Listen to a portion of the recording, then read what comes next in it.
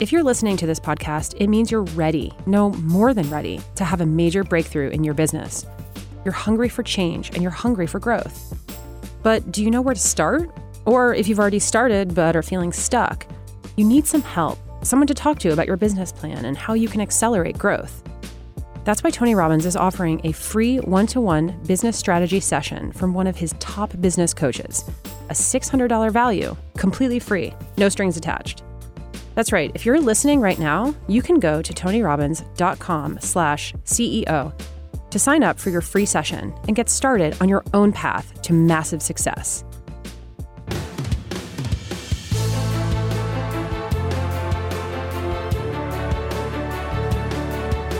Today, over 35 million people subscribe to Sirius XM Radio. But it was only 30 years ago that the very concept of delivering high-quality radio service to listeners via satellites was almost inconceivable. And yet it did happen. In the early 90s, the FCC established frequencies and licensing rules for the first ever satellite digital audio radio service. And it was all due to the persistence of one woman, Martine Rothblatt. The company that she started from nothing is now a $6 billion business, and with its recent acquisition of Pandora, is set to capture even more market share in the fast-growing digital audio space. Even if this, the founding of Sirius, was all she had done, it would still be quite an accomplishment, a level of success that most people only dream of achieving. But Martine didn't stop there. She pivoted her entire career as an engineer and shifted her attention to biotechnology, creating United Therapeutics in 1996 after finding out her daughter had pulmonary hypertension, a rare, life-threatening disease. Today, United Therapeutics sells 5 FDA-approved pills for pulmonary hypertension and is experimenting with pig cloning and genetic modification to create organ transplants the body doesn't reject. When Martine found out that 80% of donated lungs end up unusable, she figured out a technique to manufacture them in unlimited quantities and overcome the severe shortage of donor organs. She even went on to invent the first electric helicopter to deliver them in a way that's environmentally friendly. Martine was the top-earning CEO in the biopharmaceutical industry in 2018, earning a compensation package of more than $37 million. But she's not just a pioneer in business. She underwent gender reassignment surgery decades ago and has been a powerful advocate for transgender rights ever since. Earlier this year, at Business Mastery, Tony had the privilege of speaking with Martine, and he was completely blown away by their conversation. Listen closely, because in this episode, Martine shares how she has built her entire career on achieving the seemingly impossible, and she also reveals her own process for turning visionary ideas into technology that we can use every day. Thanks for taking the time. I know how crazy busy you are, all of you are. So take the time to help these entrepreneurs here is really, really beautiful of you. You, I don't even know where to start with you. You're the Renaissance woman. I mean, it's amazing what you've done. Tell us, if you would, you went to UCLA. I read that you were an engineer, some UCLA members out there. You studied engineering. I studied law, as I understand. You had an MBA. You did all the above. And then somehow you came up with this idea of using these satellites. Will you tell us the genesis of that and how you made that shift? Sure, Tony. I love space and satellite technology. I grew up seeing the space shuttle being launched. I thought it was completely awesome that we could leave the planet and begin to spread humanity through the solar system and ultimately beyond. I grew up reading science fiction like Arthur C. Clarke and Robert Heinlein, and I just felt that the Earth is a tiny part of this beautiful galaxy, and it's the purpose of us humans to spread our civilization, our beauty, our happiness throughout the cosmos. So I thought, well, what can I... How's that for a mission? Yeah, that's it, Pretty awesome. Yeah. So I thought, well, what can I practically do right now with that? And I knew that there were rockets that one could buy, and you could put satellites on the rocket. And I knew satellites could do lots of cool things, could track vehicles driving around, could take photographs of crops and estimate weather conditions. So I began to think, well, why couldn't we use satellites to broadcast radio so that people driving long distances wouldn't have to keep tuning to a different channel of the radio? and that you could, in fact, have, instead of just 10 or 20 channels in a city, you could have hundreds of channels, and every niche of radio, every genre could be appreciated.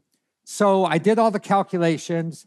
At what age did this happen with you? Did you get this insight? This was my 30s. In your 30s, Yeah. okay, got it. So I put together all these calculations. I submitted them to the Federal Communications Commission, and ultimately they approved it.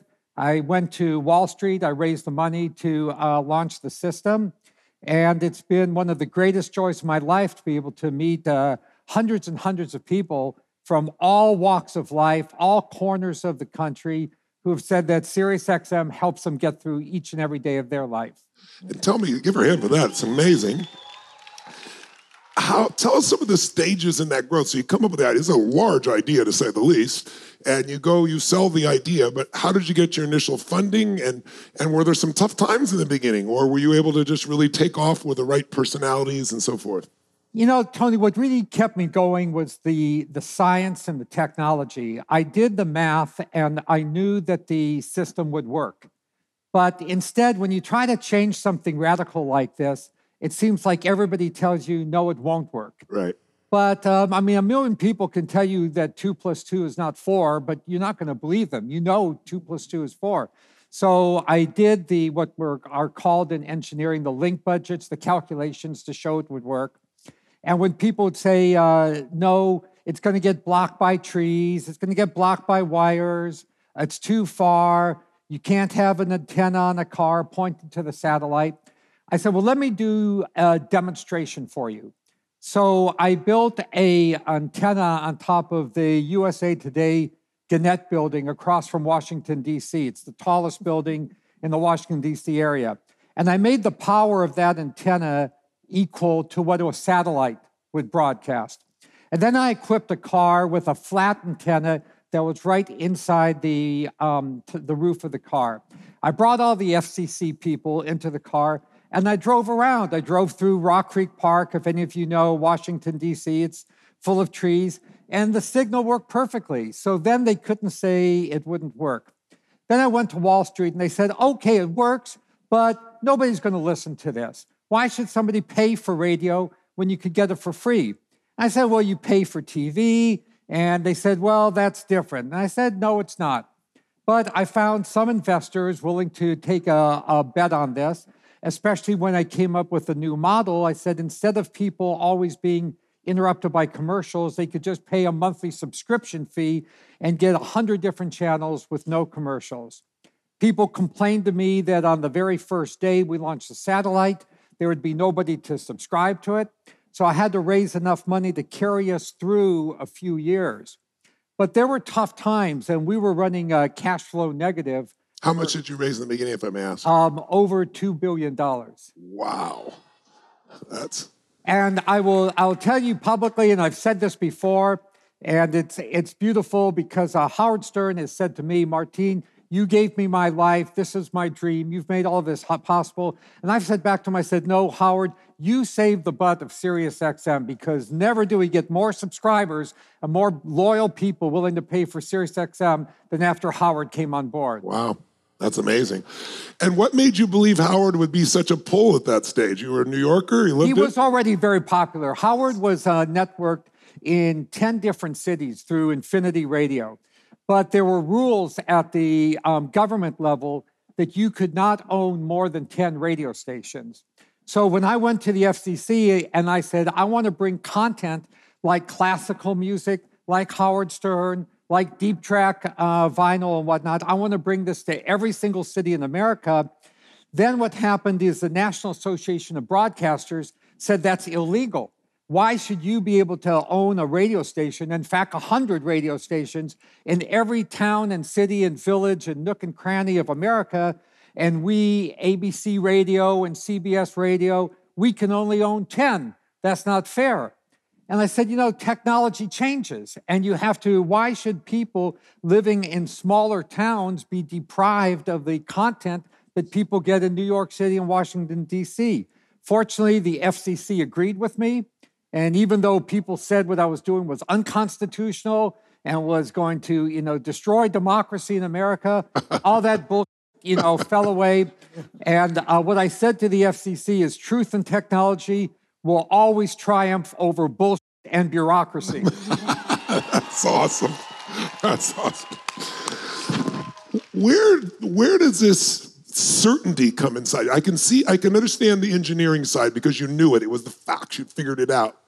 But this belief that I can go raise billions of dollars, this belief that I can change the rules completely, where does it come from in your life? Are you born with that? Was there a stage in your life where you started to develop that certainty and started to have more trust in yourself? Or where does it come from? Yeah, trust is something of a becoming. And I don't think it's realistic to think you come from a position of no trust to complete trust in yourself. And I always say one of the adages at my company is that people who criticize you and challenge you are your best friends, because those are the ones that are pushing you to think through things that you hadn't thought through. So when I started with satellite communications and designing the Sirius satellite, it was in fact too big to fit into a rocket. So the people that told me this was impossible were not entirely incorrect. To make a satellite so powerful that you could blast 100 channels into a flat antenna, there were no rockets at the time large enough to carry that. So I looked around the world. I talked to the French company Arianespace, and they were just in the process of developing a much larger rocket. So I said, well, this is a perfect use for that larger rocket. And they said, yeah, that is. And one thing leads to another, Tony. It's the same thing with a current company I have, United Therapeutics. When I said I have a medicine that can stop the disease that's ravaging my daughter's life, people said, you don't know anything about medicine. You're a satellite engineer. If it existed, doctors and scientists would have invented it. I wasn't sure, but I kept doing the research. And the more I learned, the more certain I got. So I think confidence is something that you have to build up bit by bit. Yes. I want to come back to Sirius, but you've opened the door. Talk about your daughter, Genesis, and tell us a little about what happened with her and how did you go from an engineer into biotech and build another billion-dollar company? Yeah, so I'm running Sirius, and we're skiing in Colorado, and our youngest daughter, suddenly her lips turned all blue. She has no energy. We went home. We went to doctor after doctor. Nobody could say what was wrong. Finally, she couldn't walk up the steps to the house. And we end up at Children's National Medical Center, the biggest children's hospital, with the head of cardiology. And they said that she has a 1 out of every million person disease, and she's going to die in 3 to 5 years. So I just said, no, that can't happen. And I said, there must be companies working on a cure. No, this is too rare of a disease. No one's going to make a cure. There must be some other medicine that could be repurposed to this. No, this is a disease that only affects the blood vessels between the heart and the lung. And there's no way to just affect those little set of blood vessels and not affect all the other blood vessels in your body. So, Tony, I had no confidence I could do anything in this area. But you had to. I had to save my daughter. Yeah. I had to save my daughter no matter what. I would have just punched my fist through, the strongest concrete wall to save her. So I just sat there. As I said before, I kept learning and talking to doctors. And whenever they said something couldn't be done, I figured a way around that. And one of my favorite sayings is it takes 99 no's to get a yes. So people could tell me no 99 times, and I appreciate every additional one of those no's because that's going to get me closer to my yes. And finally, I was able to find in the library at this hospital an obscure publication of a drug that was being developed for a completely different disease, but they noticed that it reduced the blood pressure just between the heart and the lungs. Wow. And they said this is of no use to heart failure. But I said, whoa, that's exactly what I need. So I made a beeline to that company, GlaxoSmithKline. I said to them, I will pay you guys to develop this drug because by that time Sirius had gone public. I had resources. They said, no, we don't need your money. We're a multi-billion-dollar pharmaceutical company. We're very sorry about your daughter, but we don't develop drugs for orphan indications.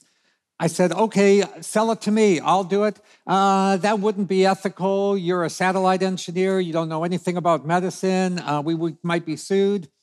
So I had to keep, knocking on their door. When they told me I didn't know anything about medicine, I hired some medical doctors.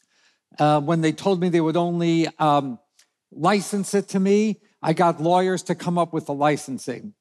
Long story short, I got that medicine out of there. By the way, when I got it out of there... How about that, ladies and gentlemen? I will tell you, how long? I ran because I felt like I was Jack and the Beanstalk, and I had just gotten the golden hand, and I was running out of there before they changed their mind. How long did this process take from the time you heard about Genesis' real problems to the time you were able to find the solution? 18 months. 18 months. Is that incredible? Give her a hand. That's unbelievable. Talk about a mother's love lifting up a Volkswagen. You lift up an industry. Tell us what's come out of that. It's happened to your daughter. Well, most important of all is that Genesis is alive and well. And she was supposed to live how long, and how old has it been since then? So it's been a journey. United Therapeutics was formed in 2000, so we're coming close to like 20 years. She's been a hero throughout this whole effort. After she finished college, just imagine, Tony, everybody through your whole life, since you're a little kid, is telling you, you're going to die, you have a deadly disease, a fatal disease, blah, blah, blah. She surmounts all of that and then says, what I want to do with my life is I want to work in this company, Martine, that you started to save my life and help everybody else with this indication. Wow, this is beautiful, beautiful. So she inspires me each and every day, here today to support me. So what has happened is that our medicines, it turns out, by the way, that when Genesis was diagnosed, there were 2,000 people in the whole U.S. with this disease because almost everybody died within 5 years. So people are constantly born with it, and then they died. So it only got to be 2,000 people was the prevalence. Today, thanks to our medicines, the United States, there are over 40,000 people living. Wow, that's awesome. Oh, give it up, ladies and gentlemen. So what has happened is that as we've been successful, it's like this Nelson Mandela quote, it's okay to shine. It's okay to be full of pride in what you've accomplished. Because when you do that, you inspire everybody else to come and be the best of themselves. That's why I love you so much, Tony, and I love everything about the Tony Robbins activity, because you let all of us shine and be the best people that we can be. Thank you. You do that automatically yourself. Beautiful. Thank you. So people began calling, emailing, writing. I have an aunt, an uncle, a cousin, a brother or sister with a rare disease. And I was scared because, I didn't even really know what I was doing with Genesis. Yes. I was just going one step at a time. And I still had never taken a biology course since high school. So it was scary. But bit by bit, we began working on more and more rare diseases.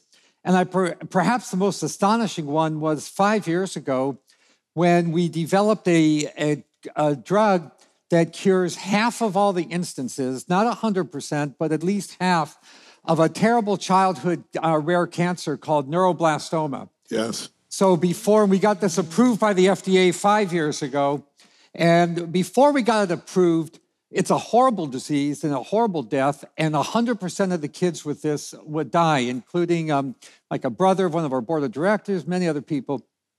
Today, half the people with this disease that take our medicine, 5 years after they've taken it, they have no disease at all. It never comes back. Wow. They go on and they live their whole life happily ever after. That's incredible. So the company has taken on other rare diseases now as well. And tell us about the company. What has it grown to? Yeah, it's grown quite a bit, Tony. We've this drug, which, by the way, I would have thought that after I did Sirius, everybody would say, okay, Martine, you know how to run a business. We'll invest, whatever you need for United Therapeutics. It turns out in the beginning, all the investment had to come from me because Wall Street said, well, nobody's going to buy this medicine. I mean, there's 2,000 people. If they pay, like $1,000 a year, that's not going to cover all of your costs. Yeah.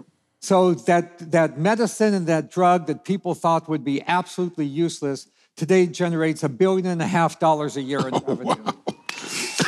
And how much did you capitalize the business originally yourself? So, myself, it was capitalized originally at a level of $20 million. Wow. And that $20 million has now grown to a market cap of $5 billion. Wow. And saved 40,000 people alive today. That's incredible. Incredible. So one of the rare diseases that I've become, I think, a little bit obsessed with and very, very passionate on. Everybody loves when you become obsessed, by the way, because it means life's going to change. Is people who need an organ transplant, yes. A kidney transplant, a liver transplant, a lung transplant, or a heart transplant. And for people with my daughter's disease and some of the other ones that we treat, if there's no medicine that can help them, their only solution is a transplant. And I've met some of my daughter's young friends who, before our medicine got approved, their disease advanced very rapidly. There's one delightful young lady, Kristen Gilday. She could play Mozart beautifully on a piano. She got a lung transplant. Her body rejected it. She lived her last year of life in a hospital and died. And I vowed to myself that I was going to stop that sort of thing from happening. So I have been on a mission for the past few years to say, why can't we manufacture replacement organs the way we manufacture replacement parts for cars and machines and planes? And so our company has become a leader in this area of organ manufacturing. I always start practically. So I said, why don't we start with the organs that people nicely donate but are thrown away because the transplant doctors think that they're been out of the body too long, been without blood too long, something wrong with them. Did I read the number? It was like 80% of lungs were thrown away? 80% are just thrown away. Imagine lungs, 80%. Somebody is nice enough to have donated that. Unfortunately, they got in a motorcycle accident or something and they died. And the doctors, and I don't really fault the doctors because they've got at the other end a person who's on their literally last leg.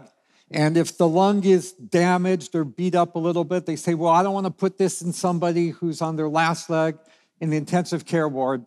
So my team, we invented a technology that creates an artificial body. It's under a dome.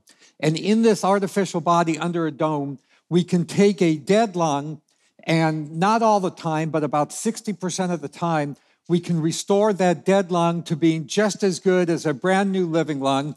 We've now gone ahead and transplanted those into 1,600 people have walked out of the hospital with brand new lungs that were otherwise being thrown away.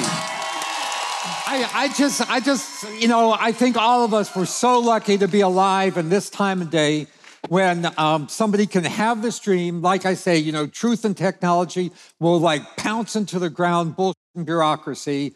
And it was a lot of bullshit and bureaucracy that led those lungs to be thrown away too. Now we're saving them. We're moving that technology out to hearts, kidneys. Our next frontier is thanks to the breakthroughs that have been done by Craig Venter and people like that in the human genome. I said, why can't we learn the pig genome as good as the human genome? Because it turns out that the pig's organs are the same size and shape as human organs. Some of you may have known that people needed a valve replacement for their heart, and they got it from a pig. Now, what they got was not the actual pig's valve, because what happens is all the tissues and the cells are stripped off that valve, but the shape of the valve is the same shape as the human valve, so it works as a replacement for it.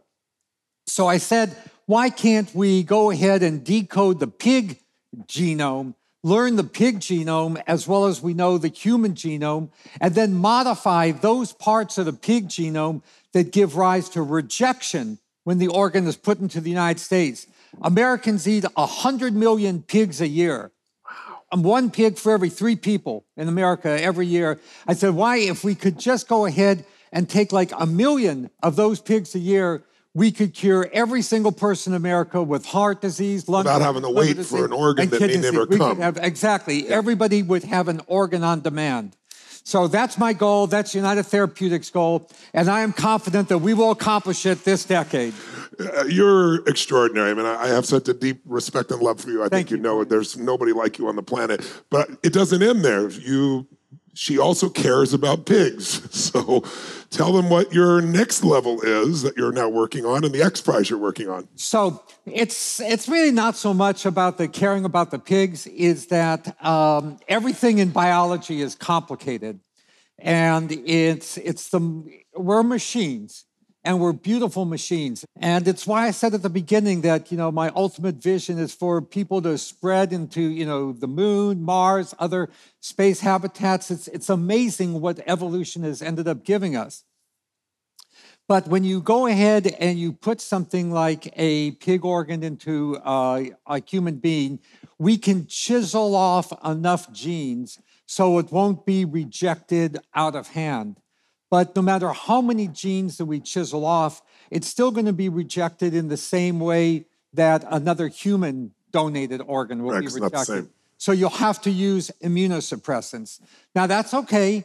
I mean, it's better to be alive and taking immunosuppressants than not being alive at all. But it would be much better if you could get a replacement organ and not have to take immunosuppressants at all. So I saw a clear technology pathway to do this, which starts with using the technology of what's called inducible pluripotent stem cells. We live in such an awesome time, you guys. It's amazing. That just within the past 20 years, we have discovered that you could take a cell from your body and you can turn it back in time to becoming a stem cell, and then you can roll it back forward specifically to be a cardiac cell or an alveolar cell for the lung, different types of cells for different types of bodies. So the idea is that we could 3D print the scaffold or the shape of an organ and then stream over this scaffold or this shape the inducible pluripotent stem cells, the cells of the person who's going to end up receiving the organ. Now, some people need an organ like immediately. They're in a car accident.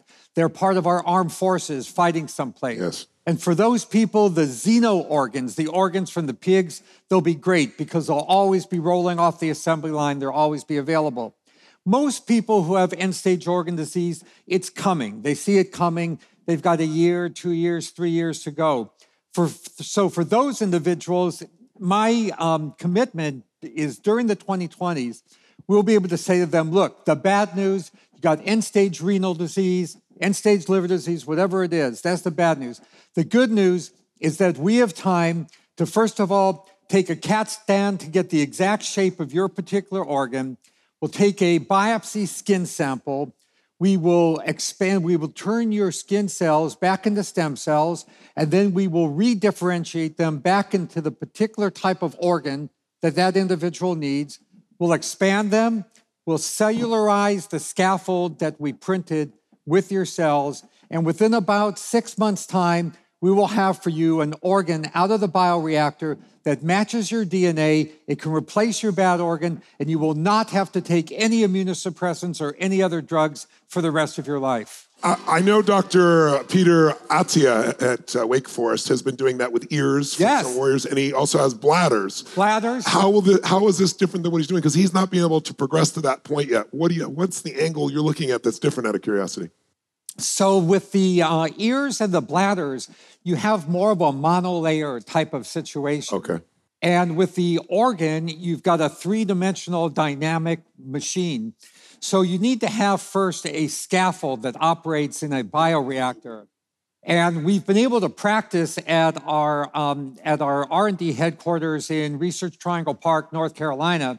We are very fortunate to get the best and the brightest of those schools, Wake Forest, as you mentioned, and many others. So what we do there day in, day out, Tony, is we decellularize some of those pig organs that we have, and then we recellularize it with human cells. We have learned how to do it so well that we now produce 500 of those recellularized organs every year, right there. And what type of organs are you doing now? We're doing lungs there. So you're doing the lungs. Yep. You're actually growing the lungs. We are growing the lungs, and we are doing them in 3 dimensions, way beyond where Tony Atala has No, got. that's far, But way he's beyond. he's doing great work. Oh, he's doing fantastic work, but he hasn't been able to do it with organs for the complexity. But we do. We put those organs into baboons, which the FDA requires you to use as an animal model before you go ahead and put them into people. We now have our hearts lasting years, actually 3 years in a baboon. Wow. Kidneys over a year in a baboon. So where are you in phase 2 or phase 1 trials of the FDA? Well, the baboon, it counts as preclinical. Oh, preclinical. That's right. It's not To human. the baboon, not it's a human. phase 3. Yeah. But How long after you But go? to us, it's preclinical. So in the 2020s, we will be in the clinic with people walking out of the hospitals with those new organs. Wow. That's not a hand, but that's incredible. And now, as if there's not enough, look at this woman's consciousness, right? Her consciousness then is, we were talking in the Vatican, she's saying, yeah, but I'm really troubled because we need to get these organs to people. And, to do that, you're flying helicopters around or jets around, and it's polluting the environment. I'm thinking I'm a good person because I'm planting 5 million trees every year to cover my carbon footprint. She doesn't do that. She wants to invent a new way to deliver these things. Will you tell them what you're doing with helicopters and also what you're doing with air taxis in China, if you would? Yeah, so it's, a major use of helicopters and planes is transporting the organ transplants. For example, last week we had 4 lung transplants that required 8 Lear jets, to move them all around within a 24-hour period. So this business uses a lot of flying of things around. I am a ridiculous, I probably am a #1 fan of Tesla. I have like 10 Teslas and, That's awesome. Every single one from Roadsters all the way up through X's. And so, I'm a geek and I'm an engineer, so I'm playing with my car and I'm a helicopter pilot. Yes. And I'm saying to myself, I see the kilowatt power output of my Bell 429 helicopter. I see the power output of my Tesla Roadster Model S. This power should be able to fly this machine. Again, a lot of people said no to me. In fact, Bell people said it couldn't be done. I went to other helicopter companies. They said it couldn't be done. So that's the worst thing to say to Martine Rothblatt.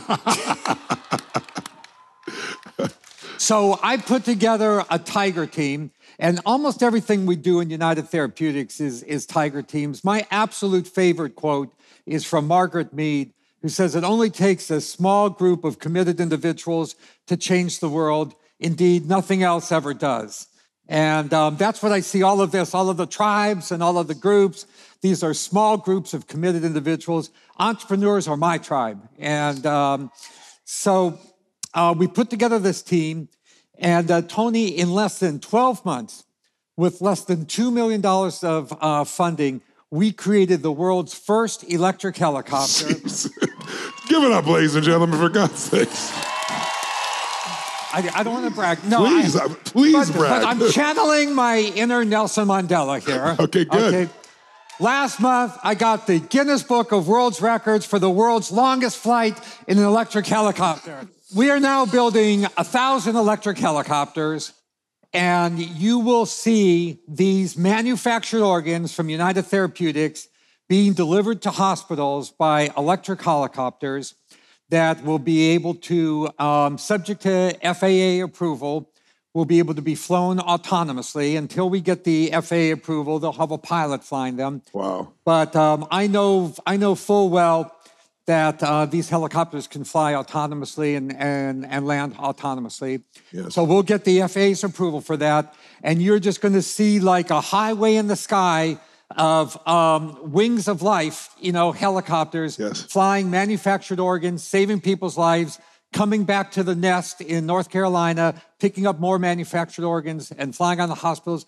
This is no sci-fi dream. No. This is no, wishy-washy. I mean, it's not who I am. I'm like, if you can't if you can't make it or build it, I'm not that interested in it. And so these are things that are people, real solid people, are making and building right now. Well, you also are the largest, aren't you the largest shareholder in EHang in China? That's correct. Tell people about that because they know it already exists. That part exists, right? Yeah, so EHang, Wang Xi is a good friend of mine. He's the CEO of EHang. Amazing story. This guy, he demonstrated his EHang at the Consumer Electronics Show. I showed it, I saw it, I contacted him. I said, let's meet at LAX. So we met over at the FBO at LAX. And he told me a story, how he was the guy responsible for building the air traffic control system for the Beijing Olympics. He's actually just a supercomputer geek. And when the Beijing Olympics occurred, they needed to upgrade their air traffic control system. He did all that. He learned how to fly a helicopter. His best friend became his instructor. And unfortunately, the instructor crashed his helicopter and died.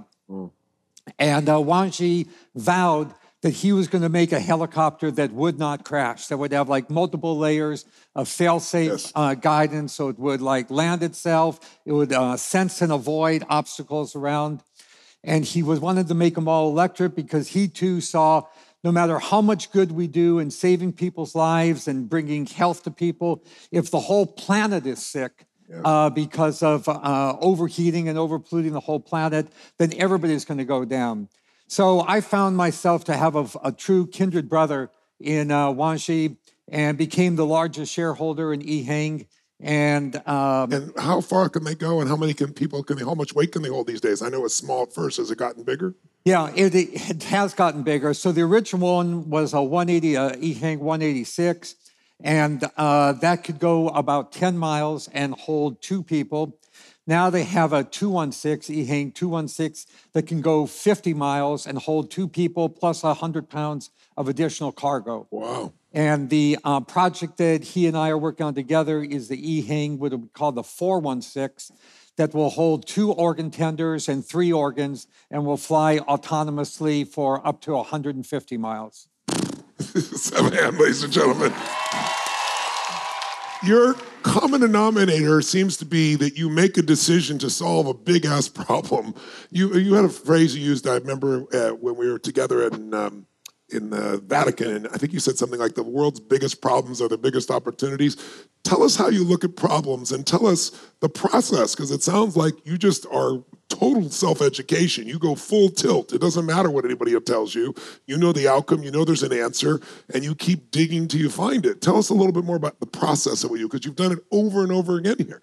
So I think the main common denominator, Tony, is really one of practicality. Mm-hmm. I try to make an assessment as to whether or not a problem is practically solvable. Mm-hmm. So first of all, I think that starts with physics, and I'm a huge supporter of STEM education. The number one charity that I support is Dean Kamen's First Robotics. Mm-hmm. Any First Robotics folks here? Okay, thank you. So I love First Robotics because a third of the participants are girls and women, and that's something that you don't see in a lot of other STEM activities. And it teaches everybody science, technology, and every year you have to actually build a robot and you have to actually do something with it. So I start off with science and technology. Is this problem within the laws of physics? Then I take a look over at engineering. Engineering is the application of math and physics to a material science that exists today. And for example, when I was growing up, I really had a huge dream and a huge desire to build large habitats in space. Physics, math, it could be done. I learned that from this guy, Gerard K. O'Neill, physics professor at Princeton. Unfortunately, the engineering was not there. We didn't have the engineering capability. So Dr. O'Neill invented a GPS type of system, and I became the CEO of his company, and that got me into all of this satellite communication stuff. So satellites were practical. And with regard to the organ manufacturing, I would love to be able to push a magic longevity button and slow down the rate of our cellular death, as we were talking, to stop. I don't know how to do that now. I don't think it violates any laws of physics. I've read that great people like Feynman and these famous engineers, physicists, say there's no physical reason why people can't live indefinitely, but engineering-wise, we don't know how to do that right now. Yes. Replacing organs? Yeah, we know how to do that. We're transplanting people right and left. So it's like getting an old car, you make it new by replacing the engine, replacing the tires. We got B-52s being flown by the grandchildren of the engineers that, worked on building the original B-52 just by replacing the parts. So that's something that can be done. So I ask myself, is it practical from an engineering standpoint? Then the third thing I do is I just chop it up into little pieces that are each step is less than a year to get there.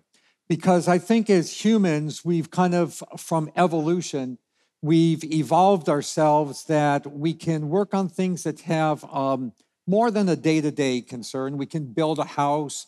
We can take a trip to some number of weeks or months away to find a better place to live or better food.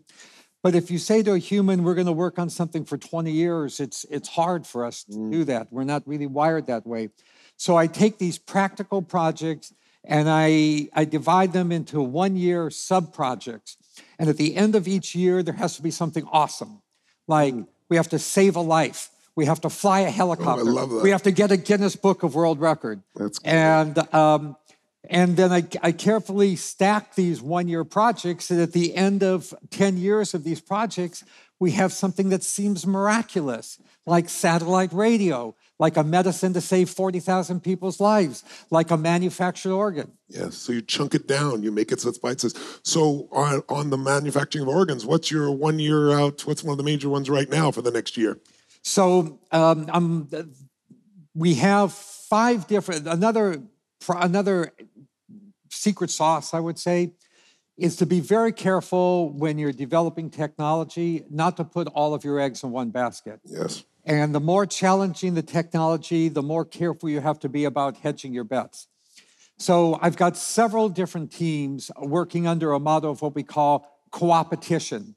I've got several different teams, each competing with each other to manufacture organs, also cooperating on the same goal, and going about it different pathways. So from 1 year from now, we plan to ask FDA approval to transplant the first manufactured kidney into a person. Wow. So that would be basically the end of this year. Wow. Okay? And then the FDA will mull that over. Yes. Hopefully the government will be in business. Yes. If they're not, we'll do it anyway. Just joking. That's awesome. But hopefully they'll be in business. And 2020 is a reasonable time frame to say that the first clinical manufactured organ would occur. That's exciting. Wow. Let's have a hand again. That's incredible. It's really incredible. There's also, though, a part of you that just, I hear how you've done this, but I heard a step first that, correct me if I'm wrong, we've talked here about the tyranny of how, that so many people try to figure out how, and they don't have the certainty yet they're going to do it. Well, with your daughter, for sure, you just freaking decided, and then you went and found out, you assumed, it sounds like, maybe I'm wrong, that the physics can certainly support healing a body, right? You may not have the engineering yet. How much of that is just deciding this is so important, having strong enough reasons that then you find the answers to those questions? You know, the beautiful thing about the human mind is it's like a quantum computer. It can take in so much information and then just collapse it to a solution right away.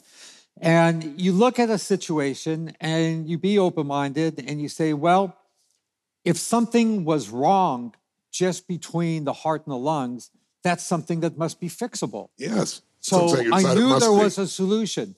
If the energy output of my Bell 429 is 1,000 kilowatt hours and the energy output of my Tesla Roadster is 1,000 kilowatt hours, I should be able to make the helicopter fly electrically. Yeah.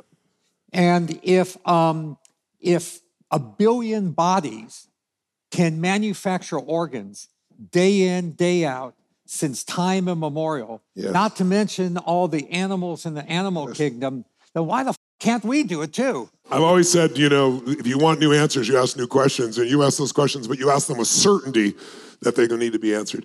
I'd like to talk to you about your personal life, if it's okay, because one of the things I wanted to do here is represent men and women, and you've had an experience where you were born a man, and you had a different experience of what's inside, and you made that translation, and you're such a role model. I wonder if you'd share with us, when did you notice there was something different, and how have you navigated that, and what's your life like today?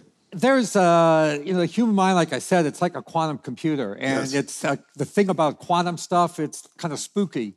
Like realities pop in and out of existence. You don't really know what's going on. So I had constantly in my mind that even though society had labeled me and categorized me as a boy and then a man, I felt that, in fact, I was just as much, if not more, a girl and a woman. Yes. But I was, as any social being, I'm super sensitive to not wanting to be laughed at, not wanting to be bullied, not wanting to lose all my friends. So I just kept all of that bottled up. What stage of life did you realize this? This was from teenage years onward. Teenage years? Oh, okay. Wonderful. Yep. So I just kept all of that, just bottled up in me. And when I'm in a meeting or in a group, in a club, going out to a bar, to a restaurant, to a party, and there's a bunch of guys hanging out like around the keg and whatnot, and then there's some women over here. I just found myself saying, why am I here around the keg when I really want to be hanging out with the women? But I was embarrassed and ashamed to do that because I knew that I would be humiliated. Yes. If I did that. So I just kept it all bottled up in me and went all the way through the launch of Sirius, completely presenting as a man. The only person who really knew any different was my best friend, my soulmate, wife, spice, whatever you want to call it, Bina. Yes. And shortly after we got married, because I was scared. I loved her so much. I love her so much. Yes. That I was scared. We've been married like 35 years, so and we're best of friends. And every day I love her more than the day before. It's beautiful. So one night we're in bed, and I said, "Look, if you never want to hear this again, I'll never say it again. But I have to tell you that inside myself, I feel like I'm a woman." And when I'm making love to you, I feel like I am a woman making love to a woman. And she's just like the most awesome person I've ever met. Wow. And she's like, okay, I can understand that. I didn't really fall in love with a male or a female or, a big person or a small person. I fell in love with your soul, Martine. Yeah. And you've got a beautiful soul, and that's all that matters. Beautiful. You redefine everything, don't you? So with her support, and we have 4 children, and I asked each one of them, I said, look, if you guys don't want me to do this transition to female, I won't. We must have raised them somewhat right, because every one of the 4 of them said, no, it's fine with us. From Genesis up to her oldest brother, Eli.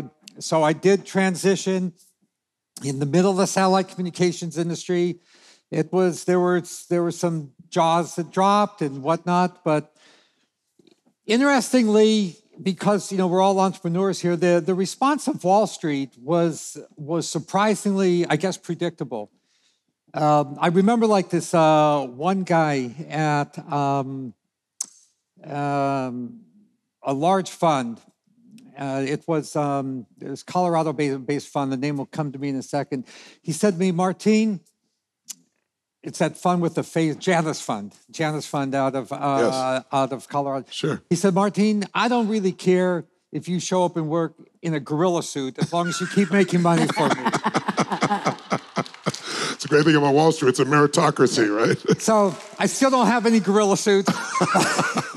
So it's been it's been no problem being a public company CEO, openly transgendered, and I feel there's so much that I give gratitude for, the love of my partner, the love of my family, but probably really close to the top of the list, Tony, is just being able to be alive in 2019, Yeah. and this point in time, Yeah.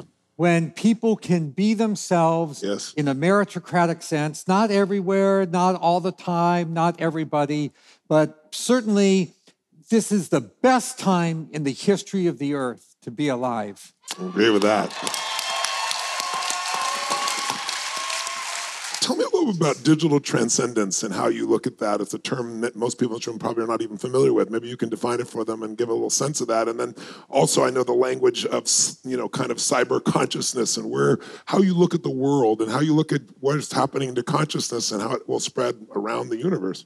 Sure. Well, a lot of people have become interested in the possibility of digitally mapping our minds outside of our body.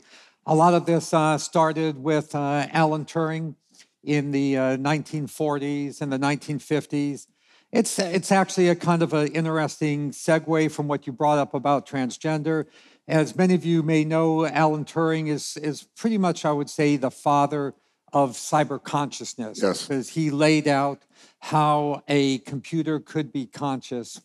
And the Turing test, some of you have heard about, right? As to how to know whether this digital intelligence could be perceived as human. And he was also the guy that cracked the German encryption code in World War II and played a significant role in allowing the Allies to win World War II. What's a little bit less known is that he was a gay man, and he was horribly persecuted by that in the UK, and finally driven to suicide after being arrested, outed, humiliated, and forced onto medical therapy that he didn't want. And we have to think, like, what would happen if somebody like Alan Turing had been given the freedom that somebody like myself has had? Yeah. I would say cyber consciousness would already be happening because he was onto it. But now it's almost like Google's all in it with DeepMind and Elon Musk with mind uploading. So it's no secret that our brains are full of neural connections, and each of these neural connections are settings that give rise to all of our memory. The software inside our mind is astonishing because it allows us to recognize each other and to form beautiful sentences and create amazing projects like all of the companies and the projects that you guys are doing within this group. So the software is astonishing. And the question is, one, will we ever be smart enough to take that software that's within our mind and create a version of it outside of our mind? And you can believe that's possible or not. I personally believe it's possible. So the body goes away and you put a different substrate to hold your consciousness. Yep. So I think that that's an engineering problem. There's another point of view that says that the brain is so complicated that we could never replicate it outside of our body. My response to that is that a modern jet, like a 777 Dreamliner, has something like 3 million parts. A bird has something like 30 billion parts. But the jetliner flies really, really well. It doesn't do everything the bird does, but we don't need our jetliners to be eating worms and So I think like a cyber consciousness might be a little bit different, but it's just like if you grow up in America, you're going to be a little bit different than if you grew up as a pygmy in the middle of Africa. I mean, your environment is going to change you. So I think that's doable. Finally, I believe that our bodies are so beautiful and magical that even after we are able to upload our minds into a computing substrate and have a Tony Robbins working, online, not just in his body, that we will still want our bodies too, because I don't even have the imagination to imagine what could be better than a human body. So I think what will end up happening is that we will use this regenerative medicine technology that you've heard me talking about. If I'm making hearts and kidneys and lungs and livers, which we are making and many other people in our industry are making too, truly we'll be making skin and hair and pulling the whole thing together. So I definitely don't believe that cyber consciousness means bodies are going away. Bodies are here forever. But what it does mean is that we'll be able to accomplish much more than we can accomplish when all of our mind is instantiated just in our body. We'll be able to accomplish everything that's instantiated in our body, as well as having our mind working outside of our body, doing lots of other things as well. The bottom line is that life is going to get much more better, more interesting, more fascinating, and I believe it's going to bring us ultimately to the realm of what I call techno-immortality, that we will be able to live as our personality, as our consciousness, as long as we want, because even when one given body runs out, you won't run out. You'll still be living outside of your body, and you will be able to contract for a replacement body to be built and your mind downloaded back into it. I'm doing a minor version of this right now because I'm building an AI as we speak, and I have every intervention I've done since I was 20 years old recorded. So, massive machine learning. And I also am disciplined. So after every interaction, since I was 23, I dictate what I did, what worked, what didn't, why. So we have all the principles. We already have the audio and the video at the highest level. But that machine learning where it can look at you and read you even better than I can and remember every single thing. So I'm doing that so that I can help millions of individual people in millions of places simultaneously. So I'm also building one for business, and I'm also building one for my grandkids and my kids so that I can continue. But the idea that I could not just have created that consciousness and have it grow and maybe teach me while I'm still alive, it could continue, but that I could somehow be a part of that consciousness long term is just mind-boggling. And seeing someone like you who has taken everything that said couldn't be done and say it could be done, I wouldn't bet against you in a million years, and I'm on your team. It's pretty extraordinary possibility that's there. Give her a hand for it. It's extraordinary. Thanks so much for tuning in to the Tony Robbins Podcast, a collection of one-on-one interviews with thought leaders, fascinating stories, and exclusive strategies from Tony Robbins himself.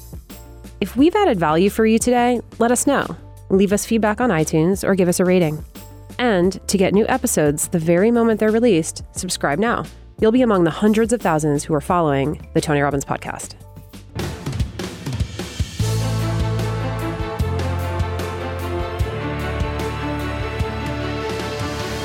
The Tony Robbins Podcast is a collection of interviews and stories and is produced by the Tony Robbins team.